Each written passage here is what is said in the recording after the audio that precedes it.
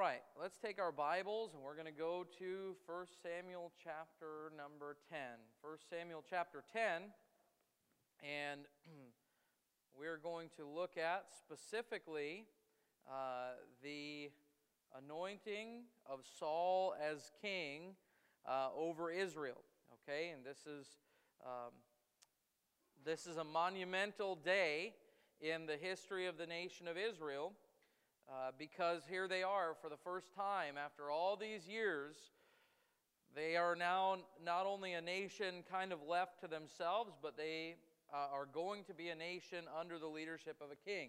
Now we understand that this was not God's perfect will and plan for them, but it was something that He allowed for them to do, and He chose a man by the name of Saul, not because of his talents or abilities or anything like that, but just because He chose to use him to be a king in Israel. So 1 Samuel chapter 10, we'll begin reading in verse number 1. It says, "Then Samuel took a vial of oil and poured it upon his head and kissed him and said, 'Is it not because the Lord hath anointed thee to be captain over his inheritance?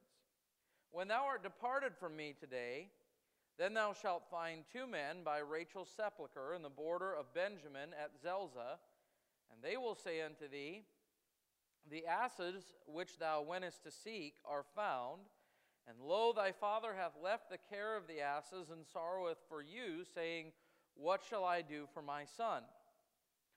Then shalt thou go on forward from thence, and thou shalt come to the plain of Tabor, and there shall meet thee 3 men going up to God to Bethel, one carrying 3 kids, and another carrying 3 loaves of bread, and another carrying a bottle of wine. And they will salute thee, and give thee 2 loaves of bread, which thou shalt receive of their hands. After that thou shalt come to the hill of God, where is the garrison of the Philistines, and it shall come to pass that when thou art come thither to the city, that thou shalt meet a company of prophets coming down from the high place with a psaltery and a tabret and a pipe and a harp before them, and they shall prophesy, and the Spirit of the Lord will come upon thee, and thou shalt prophesy with them, and shalt be turned into another man. And let it be, when these things are come unto thee, that thou do as occasion serve thee, for God is with thee. And thou shalt go down before me to Gilgal, and behold, I will come down unto thee to offer burnt offerings, and to sacrifice sacrifices of peace offerings. 7 days shalt thou tarry till I come to thee, and show thee what thou shalt do. And so here, if you remember last week, we looked at this Saul who came to Samuel as he was out looking for his father's donkeys. They came across Samuel and met with him, and it was there that Saul would tell him how the Lord had appointed him to be king over Israel, and he was going to tell him all that was in his heart. If you remember, last week we talked about that. And here in verse number 1, we find that Samuel took a vial of oil and he poured it on Saul's head. This would have been symbolic of the Lord's blessing on Saul's life. And so he poured this oil on his head, and it says in verse number 1, Is it not because the Lord hath anointed thee to be captain over his inheritance? Now we find in the Bible often the word anoint or anointed, and a lot of times, of course, it's associated with pouring something over the head, pouring oil over the head. It's an anointing. But the word to anoint literally means to consecrate. It's used numerous times throughout the Bible. We're not going to look at some of these examples, but it means to consecrate or to set apart for a specific or particular area of service. If you remember back at in the book of Exodus, the giving of the law there, Aaron and his sons were to serve as the priests of God among the people, and they were anointed for that purpose, and they poured oil over them. They consecrated them to that area of service, and we find that happening throughout the Bible. And so oil being poured on someone symbolized the Lord's anointing or his consecration. Samuel poured the oil on Saul's head, but it was God who was anointing him. Okay, he was just simply recognizing what happened. It symbolized the consecration to an office or place of service. It symbolized the Spirit's enablement or empowerment for service. Imagine, if you would, for a moment, if you were just kind of going about your everyday life and the prophet of God came to you and said, God has separated you and called you out to be a ruler over people, a king or a queen or a president, and basically you're just a normal, everyday, average Joe, and all of a sudden now you're put in this place of service and priority. Wouldn't that be a little bit overwhelming? Wouldn't you even maybe feel inadequate for that and not prepared for it? I know I would. And so this anointing that took place was really a reminder to Saul, listen, God is able, if he has separated you for this service, he is able to empower you and give you the ability to carry it out. I think sometimes we're afraid to really yield to God's will for our lives because we feel like, oh, I can't do that. Maybe God has something for me that I'm not capable of. Well, I think that really the best place that you can be when it comes to serving the Lord is feeling incapable and unworthy, because it's in that place that you rely upon and depend upon God and his enabling grace in your life.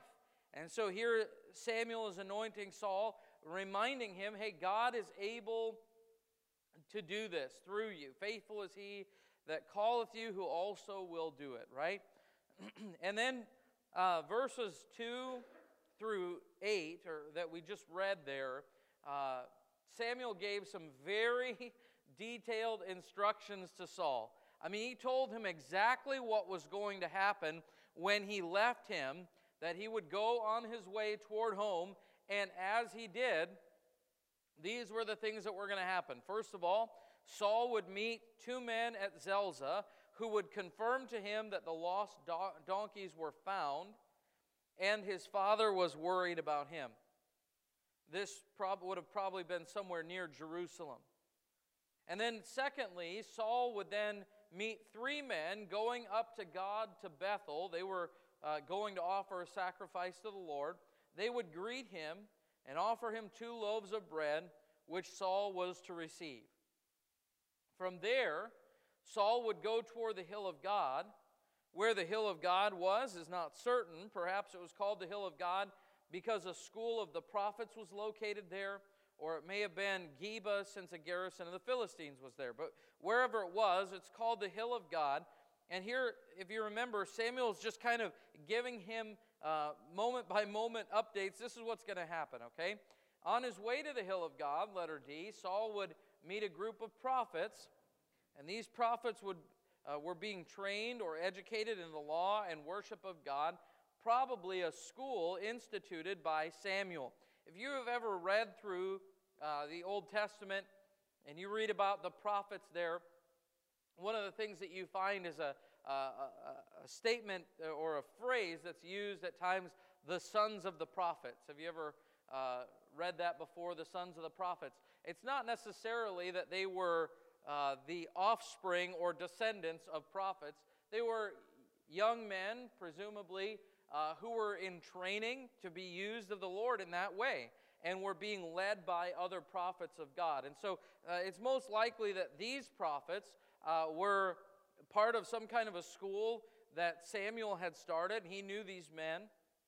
They would then prophesy, which could mean proclaiming God's truth, or potentially just worshiping God in song. We see that in 1 Chronicles 25 and verse number 1, but they were prophesying to him. And then I love what it says here in verse number 6. It says, "And the Spirit of the Lord will come upon thee, and thou shalt prophesy with them, and shalt be turned into another man." Now, one of the things that you'll see as we look at the life of Saul is that there are actually several instances in his life where he prophesies, even against his will at times. And there was a phrase in Israel, is Saul also among the prophets? Because for whatever reason, God had uniquely appointed him and anointed him for a purpose. And here he comes to this group of prophets and prophesies with them. Point number 3 there under letter D, the Spirit of God would come on Saul, and he would prophesy, and notice this, and be transformed or turned into another man. He said, thou shalt prophesy with them and shalt be turned into another man. Isn't it interesting that God had called and appointed and consecrated Saul for an office that he could only fulfill after God changed him? I think that's a kind of noteworthy that there are times that God might lead us to something that not only are we incapable of and need God's grace, but we actually need God to change us in order to fit into that role. But God is perfectly capable of transforming us into the person that we need to be if we'll be yielded to Him. God can change us. He turned Saul into another man. He gave him a new heart. All right, letter E, what was the purpose of these precise instructions and prophecies? Well, they were signs, but they were also intended to confirm to Saul that God was with him. I mean, he's being told that he's going to be the king by a prophet that he's heard about before, but he's never met Samuel. If you remember when he came to Samuel and saw him face to face for the first time, he said basically, is the prophet around? Yeah, I'm the prophet. You're talking to him. He didn't even know him. And so now here's this total stranger who is giving him some very shocking and heavy instructions. Hey, you're going to be the next king over Israel. And I can't help but think that Saul was probably going, how do I know that this guy is legitimate? How do I know that he's the real deal, you know? Maybe it's just some crazy guy in town that pretends to be the prophet Samuel, you know? And so Samuel gives him all of these really precise instructions as well as signs, basically. These things are going to happen. And as they were fulfilled, do you think that might have instilled some confidence in Saul that, hey, what Samuel said is true? And if what he said about these things is true, then it's also true that God can make me what He needs me to be the king. Isn't it interesting how when we see God's promises fulfilled, it instills a greater confidence in us? It instills a greater faith that God is able and going to do. You know, there's a verse over in the New Testament, I think it's in the book of Romans, that it talks about patience working in us certain things. It says that patience worketh experience, and experience hope. Why does experience work hope in us? Well, because I've seen God come through before, and I've been in a pinch before. I've been in a troublesome situation, and yet the Lord has worked in these situations, and that gives me confidence the next time I face a trial or a difficulty that God has always been faithful before, and He's going to do the same thing today. And so the Lord sometimes will actually teach us to believe Him and to trust in Him based on what we have seen. And I think that's what's happening in Saul's life here. This was confirmation. Okay, God is doing what He said He would do, therefore I can believe that He will do what He says He's going to do. Okay? And then look at letter F there. Saul would also go to Gilgal. Samuel would meet Saul there and offer sacrifices and offerings. Saul was to wait in Gilgal for 7 days. This is really important. When Samuel arrived, he would offer sacrifices and give Saul further instructions. Now, this event wouldn't happen until later in 1 Samuel 13. We're still a few chapters away from that. But notice that he was to wait 7 days for that to happen. And then look at verse number 9. It says, and it was so, that when he had turned his back to go from Samuel, God gave him another heart, and those signs, and all those signs came to pass that day. And when they came thither to the hill, behold, a company of prophets met him. And the Spirit of God came upon him, and he prophesied among them. And it came to pass, when all that knew him before time saw that, behold, he prophesied among the prophets. Then the people said one to another, What is this that is come unto the son of Kish? Is Saul also among the prophets? And one of the same place answered and said, But who is their father? Therefore it became a proverb, Is Saul also among the prophets? And when he had made an end of prophesying, he came to the high place. And so what we just read there, God gave him the new heart, as he said he was going to. And then when they came to the hill of God, the prophets met Saul. The Spirit of God came upon him, and he also prophesied. And the people that knew Saul were surprised that he prophesied. I don't know if you've ever had that happen before. I'm not saying you've ever prophesied before, but have you ever done that where the Lord's used you to do something, and you've had someone say, I didn't know you could do that. Maybe you get up in church and you sing a special. I didn't know you could sing. Or maybe you just are being sweet to someone. You bake a batch of cookies and bring it. I didn't know you could cook. Whatever the case is. I didn't know you could prophesy, Saul. What's this about? Well, Saul couldn't. It wasn't Saul. It was God. It was the Spirit of the Lord upon Saul. And that really is true for us as well as we try to serve the Lord. It might be surprising to other people. I've known and watched people grow from being young and watching them thinking they're really not much. I don't think that God could really do a whole lot with them. And then seeing them do that. I grew up with I didn't grow up with him, but I knew this guy growing up that was kind of I guess, distant relative by marriage. And he was always a little bit, I always assumed he was a little bit slow mentally.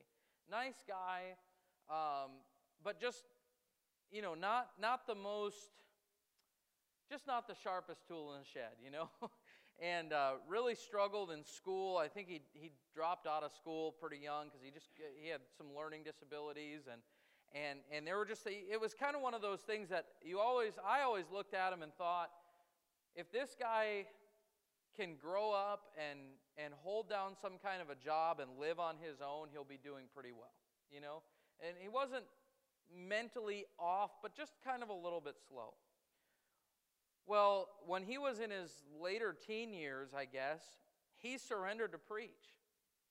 And I thought, I don't know about this. I don't know how it's going to go, Well, then he went off to Bible college, and I think it took him 7 or 8 years to get through a 4-year program, but he did it. He stuck with it, and he finished. And then he got married a really good, faithful lady. And for the last probably close to 20 years, they've been serving together on the mission field. And the Lord's been using them to do a great work. And it's really incredible. I mean, to look at it, if you knew him then, like I did, and then you knew him now, you wouldn't even think it was the same person. Why is that? Because when a person is surrendered to God, God can do through them what they can't do themselves. And this was a surprise. Okay, Saul, you're not one of the prophets. No, but the Spirit of the Lord came upon him and enabled him to do something. What would that be? That would be a sign not only to him, but also to the people of Israel. Maybe God can use him to do something that we would have never expected that God could do through him. And so, number 2 there, it became a proverb, is Saul also among the prophets? You'll see that phrase come up several times throughout his life. When his prophesying came to an end, Saul went to the high place. And then look with me at verse number 14. And Saul's uncle said unto him and to his servant, Whither went ye? And he said, To seek the asses. And when they saw that when we saw that they were nowhere, we came to Samuel. And Saul's uncle said, Tell me, I pray thee, what Samuel said unto you. And Saul said unto his uncle, He told us plainly that the asses were found. But the matter of the kingdom whereof Samuel spake, he told him not. I'll tell him what he said about these asses being found, but I'm not going to tell him that he told me that I'm going to be the king. So, number 2 there under letter K, Saul informed him about the missing donkeys and his meeting with Samuel. His uncle wanted to know about Saul's meeting with Samuel, but Saul told his uncle about Samuel telling him where the donkeys were found, but said nothing about the matter of Saul being king. Now, I don't know if he was just thinking, hey, if I tell him this, he's never going to believe me. Or maybe he was even thinking back to, do you remember in the book of Genesis when Joseph dreamed those dreams about his brothers bowing down to him, and then he went and told his brothers about it? It didn't go well for Joseph, and even the fact that basically he said his father and his mother were going to bow down to him as well, and it just didn't go over well with Joseph. And that was probably a big reason that he ended up getting sold into slavery by his brothers, because they were angry and jealous that he would be so presumptuous that he was going to be higher than them. And so maybe Saul's thinking, man, it didn't go well for Joseph when he told them that he was going to rule over them, so I'm just going to keep my mouth shut. I don't know. Or maybe he was just afraid. Maybe he just thought, I just don't think I can do this. But for whatever reason, he didn't bother telling him, the big news. It's kind of that burying the headline thing, right? Saul, you're going to be king. What did Samuel say to you? Oh, he said you found the donkeys, Not so much. That's not really what he said. But anyway, kind of an interesting situation. So we're going to kind of stop the narrative there, and we'll pick it up next week in verse 17. But some principles or lessons to consider. First of all, signs were sometimes used to confirm God's work or His will. One reason for these particular signs may have to do with this being the anointing of Israel's first king. It might just be that the Lord used these signs. He didn't use those signs for all the other kings that would follow after, but He did for this one.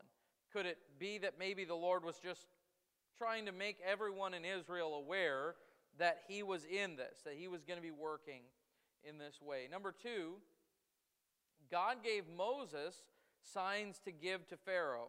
Okay, if you remember, the 10 plagues really were signs from God that God wanted Pharaoh to let his people go. Number 3, Gideon was given signs to confirm that God would be with him. Number 4, Jesus downplayed the role of signs. In fact, I want to hold our place here in 1 Samuel, but go with me over here to Matthew chapter 12, if you would. Because sometimes, and there are people that still are very hung up on this, even where we are today in the 21st century. I'm looking for a sign from God. And that really isn't how we're supposed to live. Verse number 38 of Matthew 12, Then certain of the scribes and the Pharisees answered, saying, Master, we would see a sign from thee. They're talking to Jesus.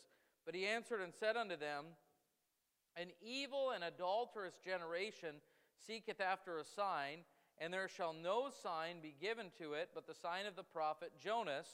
For as Jonas was 3 days and 3 nights in the whale's belly, so shall the Son of Man be 3 days and 3 nights in the heart of the earth. So what's he saying? He's saying that it's really a wicked heart that is looking for a sign from God. Why? When I'm looking for a sign from God, I'm saying I'm not going to believe it unless I see it with my own eyes. But we're not called to live by what we see. We walk by faith and not by sight. We're to walk by faith in the revealed Word of God. We have His Word, we take it by faith, and we live in obedience to it. So even those signs are certainly part of the Bible, and God would sometimes use them to confirm things to His people. They were never intended to replace God's clearly revealed will and word, okay?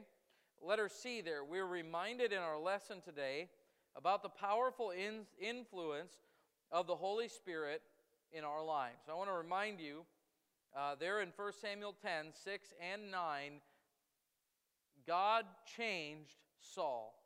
It was the Spirit of God that gave him a new heart, and that turned him into another man.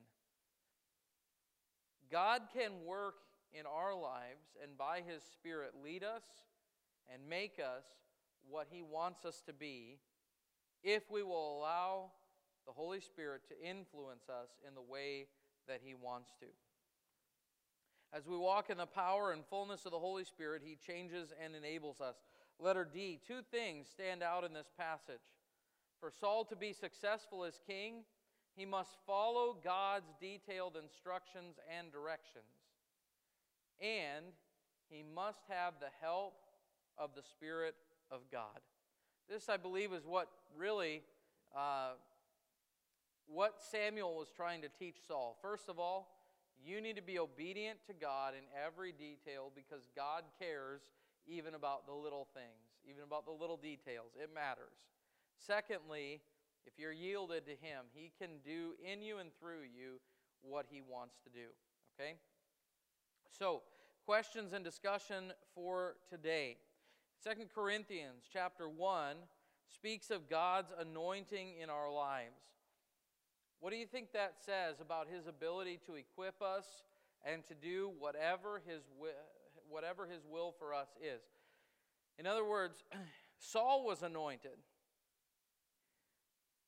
But really, we as God's people are also anointed.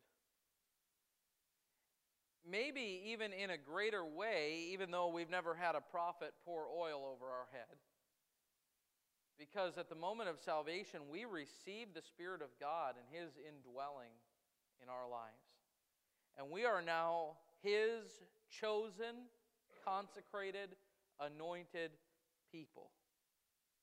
What do you think that says about His ability to lead us and to equip us to be what He wants us to be? Any thoughts on that?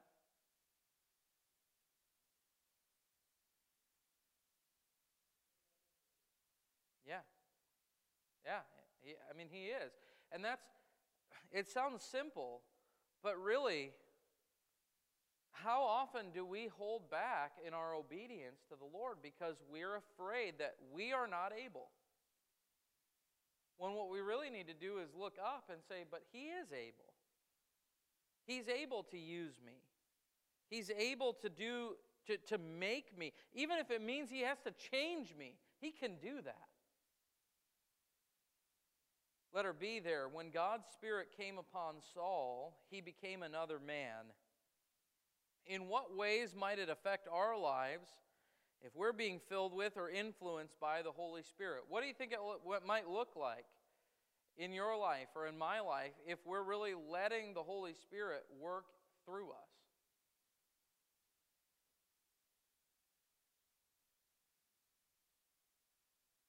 Yes, sir.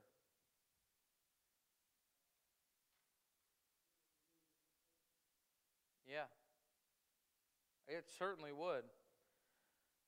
It would remove limitations. And I think in addition to that, it would change our desires. If I'm letting the Holy Spirit live through me and work through me, it's not like I tapped into some magical power so that I can accomplish my greatest dreams. It's not like I found this solution to be the better version of me. No, really, when I am relying on and walking in the Spirit of God, what happens is my desires and my hopes and dreams and wishes align with His. And He's able to use me not to accomplish my will, but His will. Yes, ma'am.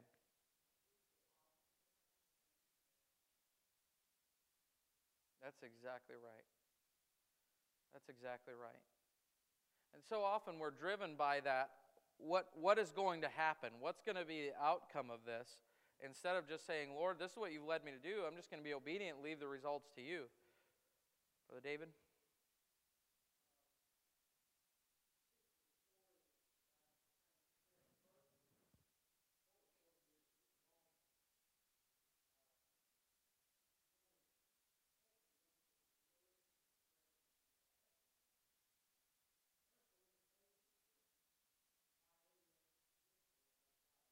Sure.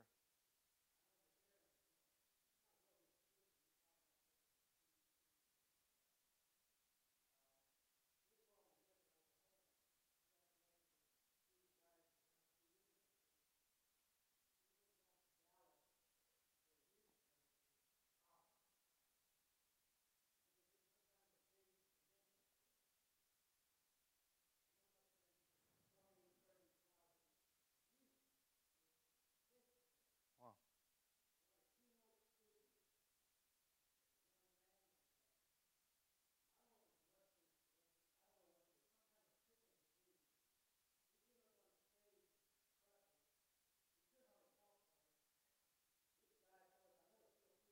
Wow. Wow. Yeah.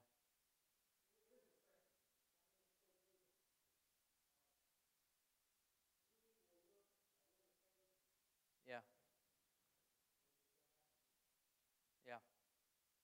Amen. Very good. Then lastly, I already gave you maybe my opinion, but why do you think that Saul didn't tell his uncle about the matter of the kingdom? Any thoughts on that?